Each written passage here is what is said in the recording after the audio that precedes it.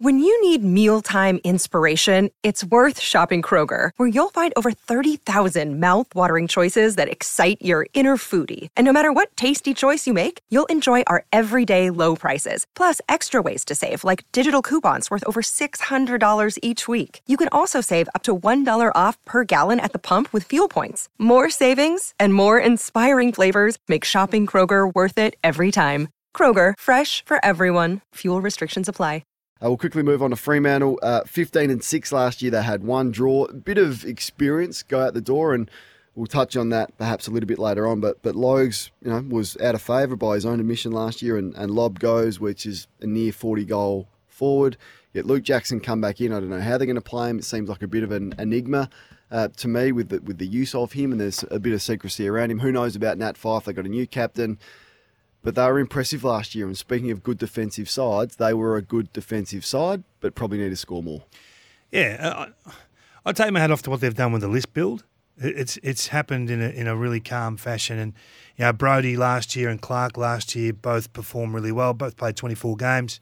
Clark finished in the top 10 in their best and fairest. So that's a big win. And then again this year they go with the names you've just mentioned. I'm looking forward to seeing what Jackson can do to this midfield. And obviously O'Meara as well goes in there.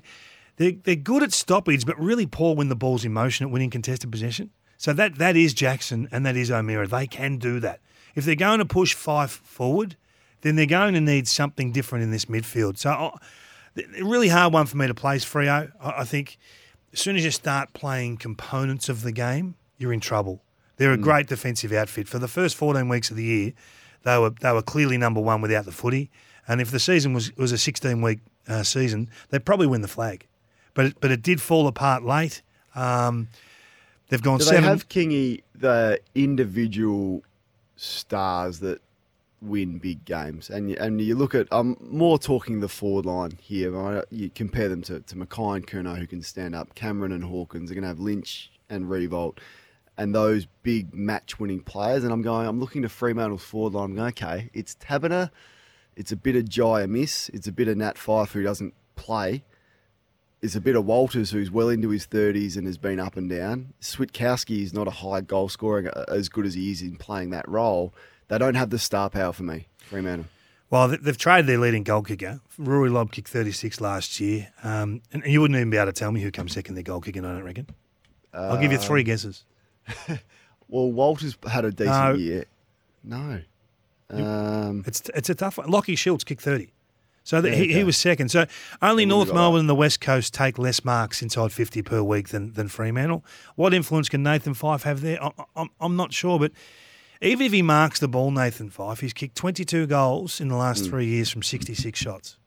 And that plays on the team's psyche and it plays on his. And he's the most influential figure, and it does spread through the team when he's missing. It does. But so I'm at a bit of a...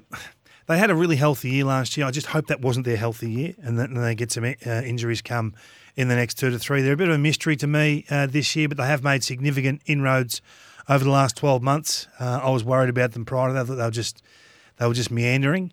They've got to get all phases working together. You can't just defend and you can't just attack. One has to complement the other, like the best teams in the competition do. Otherwise, you end up with a false profile. They're one for me that I can see finishing, top 3, top 4, or could even miss the 8. I'm at a loss as to where to place Fremantle, and only time will tell. If we're doing pass mark for them is to play in the prelim final, but I think they're vulnerable, and I think they could miss the 8 Win a final altogether. for me. Win a final for me is a pass mark. There you go. That's the Fremantle Dockers.